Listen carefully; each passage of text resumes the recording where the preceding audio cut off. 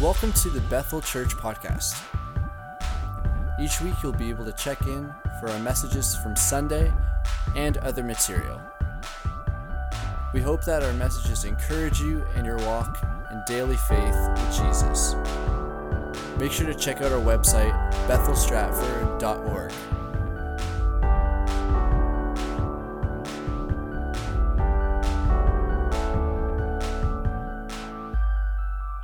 We're going to start into a new series today, and we're going to start into a series called Giant Slayer. And I just want you to know in the first service when I said we're going to talk about being giant slayers, there was a couple people that cheered. You guys are you not excited that you actually are giant slayers? No? All right. See, funny is I encourage you still in, and most of you just laugh at me, not actually and still excited. But that's okay. Hopefully by the end of the series, you are. So maybe we do need to start off with the question is this. My question for you as we start off this series is, who are you? Who are you? And as you think about that question for a moment, do you actually know who you are? Do you know who you are? When you look in a mirror, do you know who's standing there? I know some of us were like, yeah, of course, it's me. It's Chad. When you look in the mirror, it's just Chad there. When you look in the mirror, it's just who I see. No, who are you? Maybe here, let's do this. If you know the person sitting beside you, I don't want to make it too uncomfortable, but if you know the person sitting beside you, I want you to ask them, who am I? See, do they know who you are? Do they actually know who you are? Because see, here's the interesting thing is, do you know who God says you are? Do you actually know who God declares that you are? See, a lot of us, we might not know who God says we are. For some of us in the room, just so you're aware, God will call you son or call you daughter. If you've asked Jesus into your life, you are a son of God, you are a daughter of God. But a lot of us, here's the thing, how many of you know that you are a son or a daughter of God? Okay, so now I'm not going to ask you to raise your hand on this question. How many of you live like it? Don't raise your hand on either side of that coin. But see, here's the question. We know that we are the son of God or the daughter of God, but do we live that way? Do you live as if you are a son or daughter of Christ? Do you understand what that means? Do you understand who you are? I had a friend growing up, and we were the same age. We worked together for most of our teens, and I would pick him up every morning of the summer to drive to. There was a water park near where I grew up, and so we worked as waterfront attendants. We weren't lifeguards, but we worked as lifeguards. Figured that one out. But anyway, so our official title, I think, was waterfront attenders or something like that. But I would pick him up every day, and I drove a Dodge Shadow. Does anybody remember a Dodge Shadow? Yeah, a few people. And if you don't remember, you're not missing out. And so this was the first car that I ever had. It was given to me, and so I was not complaining. It got me from point A to point B, and it got me to places I should have went, places I shouldn't have went. But this car, it was nice. It was great. The problem was, it wasn't nice. And so my buddy, I picked him up every day, and we drove together every day.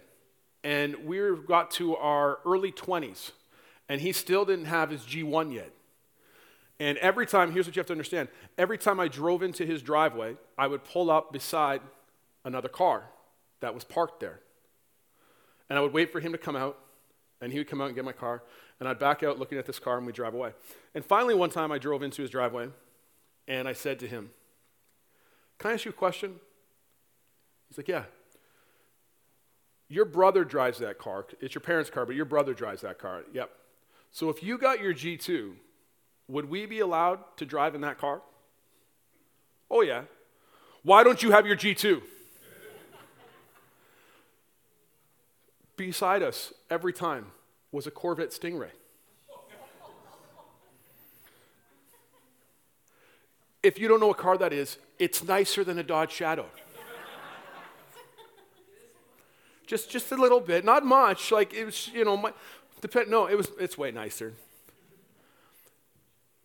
I think there's many of us in this room that live our lives driving a Dodge Shadow when we could be driving a Corvette.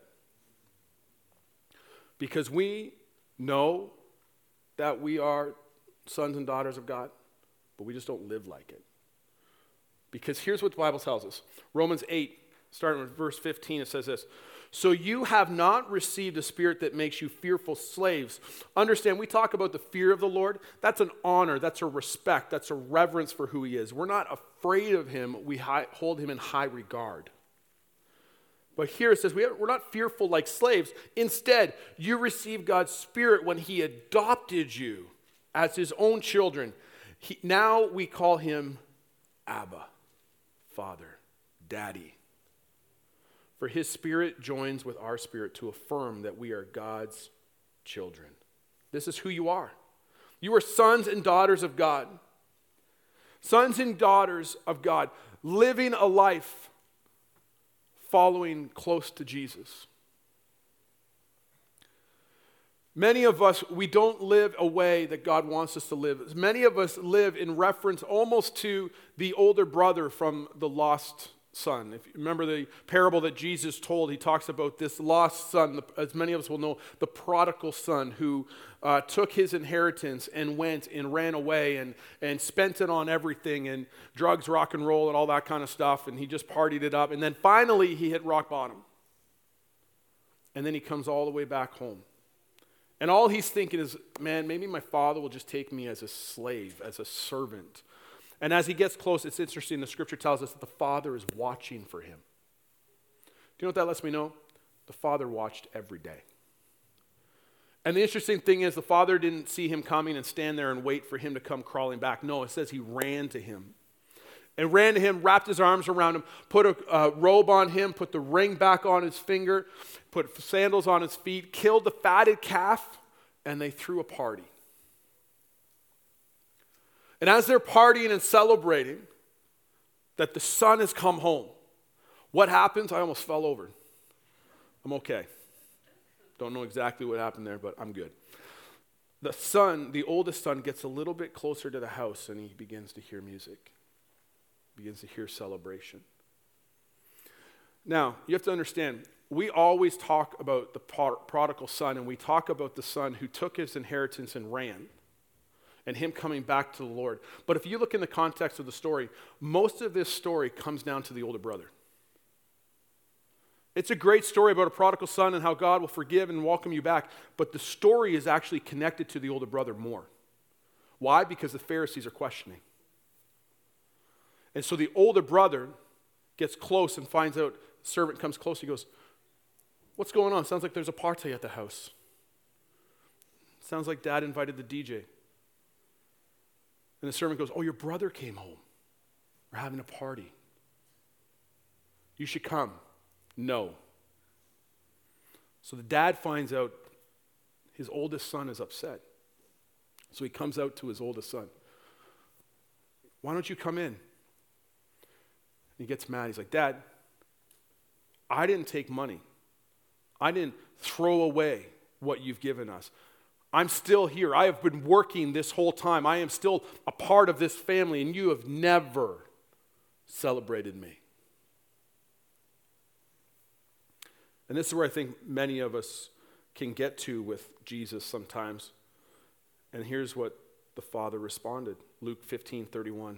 His father said to him, look, dear son, you've always stayed with me, and everything I have is yours. Everything that God has is yours. Everything that you have or that you need, he has for you. Now here's the neat thing. Our Heavenly Father is a loving Father, and so he has everything that you need. Not necessarily everything you want. And why? Well, he's a good dad. My kids ask me for stuff all the time, and one of my favorite answers is no. Why? Sometimes probably because I'm cheap. Other times because I'm a good dad. And just because my kids want it doesn't mean it's good for them. Just as the same as this. Just because you want something doesn't mean it's good for you. I know as we get older and more mature that we are supposed to understand God's will and we only ask for stuff that He would want us to have. So therefore we're confused when we don't have it. But if we're honest, it's not true. I'd love to know what that comment was. Tell me later. But if we're honest, we know it's not true. Because if we're all honest as adults, if you have prayed for something and you got it, how many of you know it doesn't take too long before you're asking for something else? Right? If we're honest, Lord, if I just had this, then I'd be able to do more things for you. And all of a sudden you get it and you realize, Lord, if I just had this, I would be able to do more things for you. A lot of us, the older we get, we still ask the same questions as kids. And so He has things for us, but not everything we need. Not everything we want, but what we need. And our identity should be in Him. Our identity needs to be with the Father. So who do you see when you look in the mirror? Who are you? Do you really know who you are? Do you know who God has called you to be? Do you know what He has spoken to you? See, sometimes I think when we're trying to find and follow the direction of God, there's times where we make it too complicated. There are things that you should pray about. There's things that you should not move until He tells you to move. But there are some things that God just wants you to keep going. He gives you wisdom. He gives you knowledge. And this verse is my favorite as I try to follow God and follow His direction. It says this in Isaiah 30:21. Your own ears will hear Him. Right behind you, a voice will say, this is the way you should go, whether to the right or to the left. You know what's nice about this? When I'm trying to make a decision in my life, there are times where God says, go, make a decision. If you go left, I'm going to be there with you. If you go right, I'm going to be there with you. Now, hear me. If you're about to get married or you're trying to figure out who your spouse is, don't think, hey, if I turn left, no big deal. If I turn right, no big deal. No, that's not what I'm saying. All right? There are some decisions you need to know. If you as a family, as a couple, you're thinking about moving and all of a sudden one spouse is like, we're going to move to this city. I would not put the house up for sale or buy a house without the other spouse going, I think that's what God wants. I would be together. Understand, there are some balances here. But here's my honest heart when it comes to, for students. Students are trying to figure out, where am I going to go to university? Where does God want me to be? I honestly do truly believe there's times where God doesn't care what school you go to as long as you serve God when you're there. See, here's the thing. You could get hit by lightning and it could leave the logo on your leg of the university you're supposed to go to. And it's like, whoa, I guess I'm supposed to go there. But if you go there and don't serve God, then that's not God's will. He cares more whether you serve Him. Honestly, it's true, my true heart, than where you go to school. But Chad, what if my spouse is at a certain school? He'll figure it out. He'll figure it out. I knew I was supposed to go to Bible college when I was 7 years old. When I graduated high school, I was not living like I could go to Bible college. It took me 4 to 5 years to get to Bible college. At the time I got to Bible college, my wife graduated and left Bible college. You want to know something neat? When she was in Bible college, she would not have liked me at all. It's true. You were not looking, I won't say what you were looking for. You were looking for something different than this. And she promised herself she would not marry somebody in Bible college. And so the Lord let her graduate and then marry somebody who was in Bible college. See how He worked it all out? Turn left, turn right, it's still going to work out. Now, He wants you to serve Him. But you need to know who you are. Some of us wrestle with who we are and we try to figure it out. And you try to figure it out so much that you don't move. One of the best ways to figure out who you are with God is just to show up when he opens a door. One of the best things we need to do whenever to follow him is we just need to continue to show up wherever he directs us. What do you mean show up? I mean show up. So if he's directed you to do something, if he's directed you to a job, and you're like, well, I don't even know if this is the job I'm supposed to have. Do you have another one?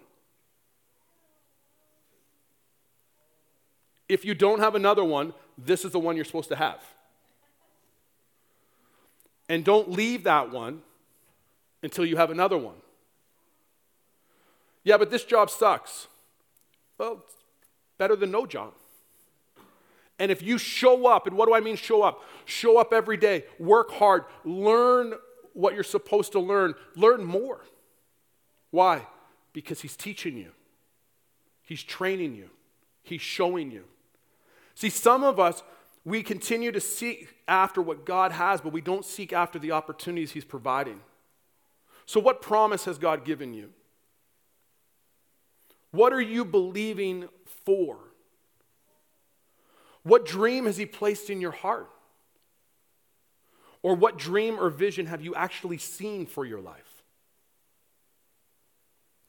This is where there's times in your life where I believe that we need to have friends or a spouse or somebody in our life that's close enough to us that we share dreams with. Oh, I believe this is what God's called me to do. Why? So, Chad, we can brag about it? No, not to brag about it. You want to know why? Because there are days and weeks and times where my wife will remind me of the things God has promised me. Why? Because I need to remind myself. And there's times where she will pull it out of me. Why aren't you doing this? Why aren't you doing that? And not in a, like, hey, why haven't you taken out the trash? I'm talking about spiritual things. And she encourages me and reminds me of the things that God has called me to. And we need people in our lives to do this. we're going to talk about David as we walk through this series. And if you have your Bibles, you can turn to 1 Samuel 16. The verses are not on the screen. 1 Samuel 16, and we're going to read through a little bit of scripture this morning. But I want to talk to you for a minute about David and what we're going to read through. But a couple of my favorite people in the Bible, David's one of them, but Joseph is the other one. See, we have to realize Joseph went through his life with dreams. You have to realize Joseph woke up one morning and said, I had a dream last night that my brothers were all around me, and I had different illustrations and stuff, but basically his family bowed down to him. I don't know about you, those are dreams you keep to yourself. Just throwing it out there. Then he said he had a second dream where now it's his whole family and his parents are bowing down to him. So he is now living life on this dream, and he gets sold as a slave. I don't know about you, but there are dreams I have that God has placed in my heart, and I don't always understand the road. But Joseph is sold as a slave, and all of a sudden he ends up in a house, and he's looking after this place, and his boss is right top near Pharaoh. And he becomes he becomes so good at running this guy's house that it says in Scripture that the owner of the home only knows what's on his table. He trusts him with everything else. I don't know about you, but here's the way my brain works. If I'm Joseph, I'm going, okay, God, I didn't understand the whole getting beaten and thrown into a well by my brothers, and then I don't understand the whole getting sold as a slave, but I follow you now. I'm here. Pharaoh's going to find out how great of a job I'm going to do, and he wants to hire me out of this house to his house, and that's how I'm going to get to the point where the dream is fulfilled. I see what you're doing, God. I'm good now. Thank you. Whoa, what just happened? I'm in prison. That was not the path that I saw was happening. I don't know about you. Somewhere along it's over 20 years. How many are still holding on to promises? Over those 20 years, Joseph had to start wondering if he had some bad sushi one night before he went to bed and if his dreams were accurate or not. But he stayed faithful. And what we learned through his whole journey, his whole life, is everything that he learned helped him to be a leader. It took him where he needed to be. Now, Joseph was going off a dream. I want to talk to you about David, who had more than a dream. Some of us were holding on to dreams, and that's good. And Joseph's journey was tough because I'm sure there's times where he's like, okay, I believe this, I believe that, but man, I just don't see this. Now I want to read to you David. Because David's life is what stands out to me. Because David wasn't living on a dream. He was living with an anointing. 1 Samuel 16, starting at verse 1, it says this: The Lord said to Samuel, "How long will you grieve over Saul, since I have rejected him from being king over Israel?" This is right after now Saul has sinned, he disobeyed, and God has rejected him as king, and now they're looking for a new king. "Fill your horn with oil and go. I will send you to Jesse the Bethlehemite, for I have provided for myself a king among his sons." And Samuel said, "How can I go? If Saul hears it, he will kill me." And the Lord said, "Take a heifer with you and say, 'I have come to sacrifice to the Lord.' And invite Jesse to sacrifice, and I will show you what you shall do. And you shall anoint for me him whom I declare to you." Before he leaves, before David even knows who Samuel is, God has chosen him to be king. Here's the thing. Before you have your dream, before you're anointed, God has it all set out. God has it already planned. He already knows what's going to happen. Your place, what you have been called to, you were defined before you were born. He set you apart. He anointed you. Continue down in verse 6. Now all the families there, they're ready to sacrifice. Starting at verse 6, it says, "Then they came, he looked at Elam and thought, 'Surely the Lord's anointed is before me.' But the Lord said to Samuel, 'Do not look at his appearance or on the height of his stature.'" Thank you, Jesus. "Because I have rejected him, for the Lord sees not as a man sees. Man looks at the outward appearance, but the Lord looks at the heart." How many of you are so thankful that God looks at the heart? I believe there's many of us in this room, we've disqualified ourselves from what God has called us to. Because when we look in the mirror, we look with physical eyes. So I know my own personal faults. I know who I am. I know the mistakes that I have made. I know the thoughts that I think. I know the things that I will say. And I know what God has called me to. And there's times where I'm like, God, I don't see how it clicks. I told you before, as a young person growing up, I took special ed classes to learn how to speak properly, and even sometimes it's still challenging. But with my high school teachers and my public school teachers ever learned that I stand in front of people every week and talk, they would be shocked. So when we look in a mirror, we can't look with human eyes. You have to look with the eyes of the Lord. You have to look at people's hearts. You might even look through this room and go, I don't understand how God's using this person because of their heart. God cares more about your heart. He wants to know what your heart is looked like. And too often do we eliminate ourselves because of what we think instead of who God calls us to be. Verse 11 goes on to say, when Samuel said to Jesse, "Are all your sons here?" He just went through all of his boys. All of them. "Are all of your sons here?" And then he said, "There remains yet the youngest, but behold, he's keeping the sheep." And Samuel said to Jesse, "Send and get him, for we will not sit until he comes." And he sent him and brought him in. Now he was ruddy and had beautiful eyes and was handsome. And the Lord said, "Arise, anoint him, for this is he." Then Samuel took the horn of oil and anointed him in the midst of his brothers. And the Spirit of the Lord rushed onto David from that day forward. And Samuel rose up and went to Raham. In front of his brothers, in front of his family, David is anointed as king. The boy who was forgotten. The boy who the whole family went, "Well, it's not him." And then what does David do? Samuel leaves. David goes back to the sheep. He goes right back to where he was. Now see, here's where I get confused. Joseph is trying to figure out a dream. So God, what's your timing on this? I'm not sure. Was I right? Did I have bad sushi? Was it bad pizza? There was 2 dreams there, so I can't have bad food 2 nights in a row. Like, what's going on here? Trying to figure it out. David has 0 to figure out. 0. The prophet, the man of God, anoints him with oil to be king. Anoints him with oil. And what does David do next? He goes back to the sheep. What happens as you continue to read in chapter 16? Saul is beginning to be tormented by a spirit. And as he's being tormented by this spirit, they are smart enough to go, hey, you know what will get rid of this spirit? Worship. Worship. You ever having a rough day and you're having a tough time in your house? Put on some worship music. Fill your house with worship. And so what do? They need to find somebody who can play an instrument skillfully.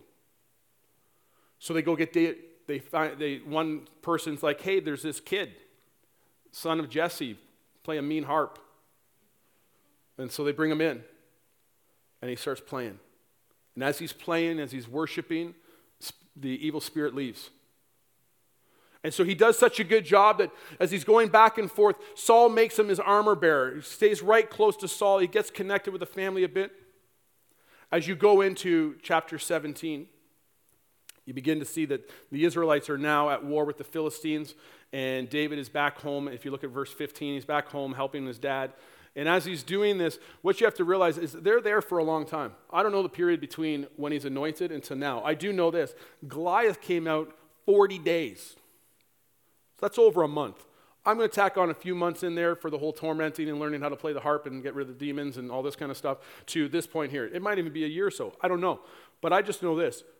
If I was anointed with oil by the prophet to not be the next king, but to be the king of Israel, 40 days is long enough. Anybody else?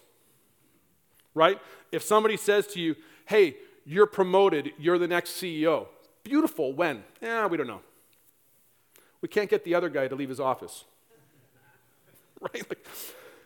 So David, he's doing this. He's going back and forth, back and forth. Now he's with the sheep again. And then here's what happens. 1 Samuel 17, verse 17 says this. One day Jesse said to David, take this basket of roasted grain and these 10 loaves of bread and carry them quickly to your brothers and give these 10 cuts of cheese to their captain. See how your brothers are getting along and bring back a report on how they are doing. David's brothers were with Saul and the Israelite army at the valley of Elah fighting against the Philistines. So David, anointed as king, is now asked to go deliver some food to his brothers by his father, and all of these men didn't think he was even worthy enough to invite to the sacrifice. So here's David coming now to deliver this stuff. He's anointed. There is no question to who he is supposed to be. And he's asked to deliver some food. David goes to Saul after hearing Goliath, and he says, let me fight this guy.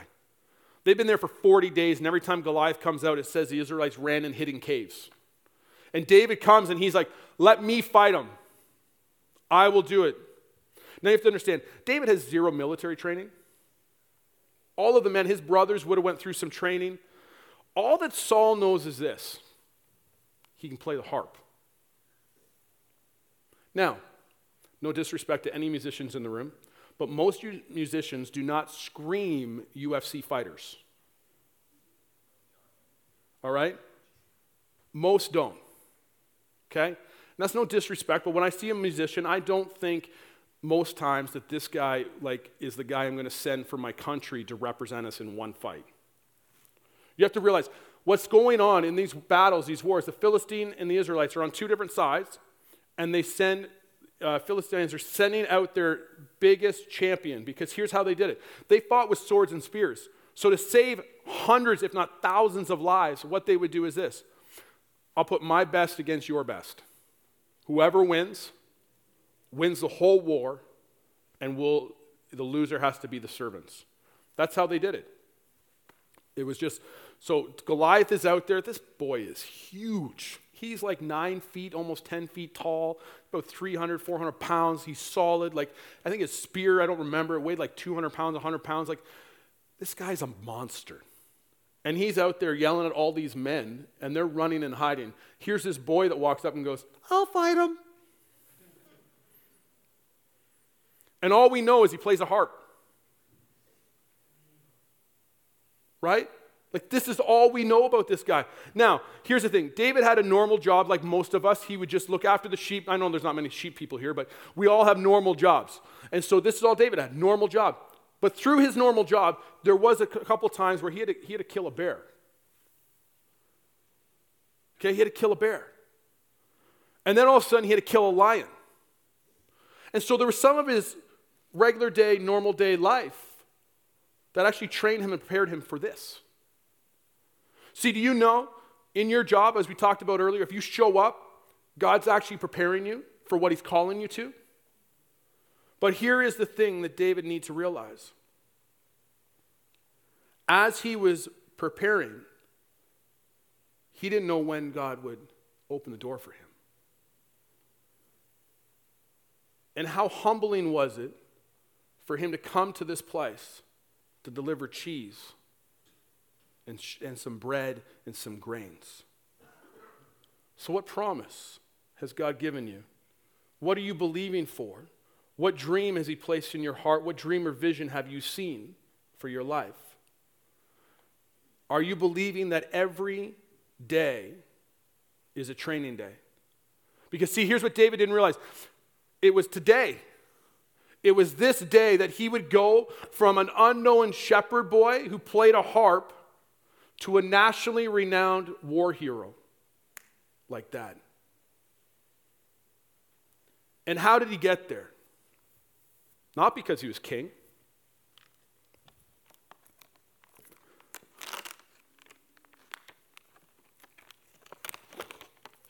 He got there because he said he would deliver cheese. Not lactose intolerant, are you? There you go. Is God asking you to deliver some cheese? What if he asked you to do something that would humble you to the fact that you're like, do you know what God has called me to? Do these people not know who I am? And they want me to take some cheese? Does this church not know who I am? Do they know what school I went to and what studying I went to? Sorry, Pastor Carl desperately asked me between services to bring him one.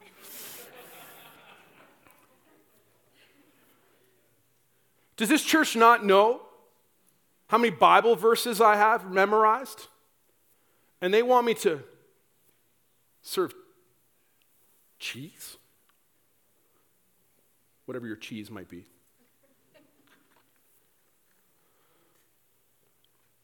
What if David didn't, what if he didn't deliver the cheese? Have you ever thought about this? I know we read the Bible and we think all the time like, oh, I know the ending. He kills Goliath. In the non-Sunday school version, he cuts his head off. Some kids are like, he what? Welcome to Main Church.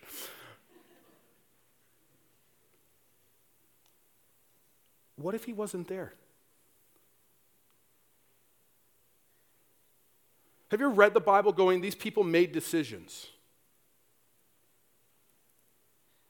What if David looked at his dad and goes, Dad, my brothers laughed at me. They didn't even think I should be at that sacrifice. And matter of fact, Dad, you didn't even think I was supposed to be there. And now you want me to take them bread? Let them get their own bread, Dad. I'm the king of Israel.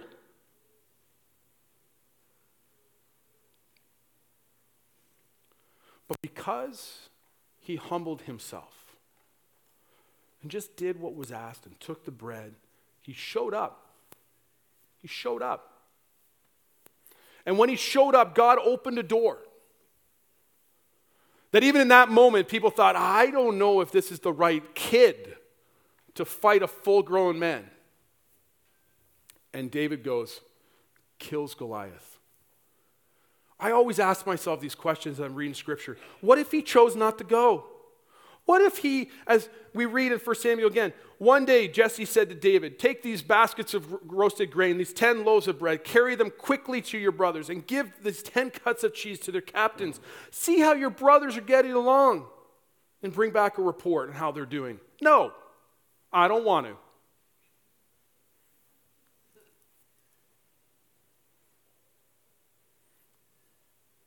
It doesn't fit in my schedule.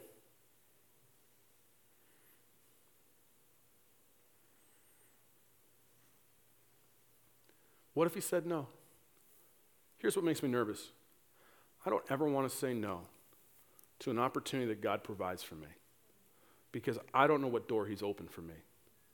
And just because I'm willing to humble myself and serve some cheese, I don't know if that door is going to open for me to slay the giant that he's called me to slay, to elevate me to a platform that he has asked me to take, not one that I want. Understand this, David didn't go looking to be king. He was called to be king. And as we continue through this series, you're going to see the journey it took. But you have to ask yourself this morning, what is God asking you to do? Where is he asking you to serve? Where is he asking you maybe to humble yourself? Because see, God opens doors. He will promote you when the time is right. You just need to be there when the time is right. And so what's he asking you to do? Where is he asking you to serve? And are you willing to serve where he needs you over where you want? Are you willing to deliver some cheese? Let's pray. Father, I thank you for your love. I thank you for your grace in our lives. Lord, I thank you that you continue to speak to us and encourage us. Lord, help us to see the path that you have for us. Help us to understand that, Lord, you are gracious. If we turn left, you're there. If we turn right, you're there. And that, Lord, you're going to lead us the rest of our lives. And so help us, Father, to see every day as a training day. And that, Lord, you're continually promoting us and pushing us and growing us. And so help us, Father, to follow you. Help us to serve you. And, Lord, let us be a light for you. In Jesus' name we pray. Amen. Amen. God bless you. Have a great day. Thanks for checking out this week's message, Bethel Church Podcast. We hope that it's blessed you and encouraged you, and that you come back and check out next week's message as well.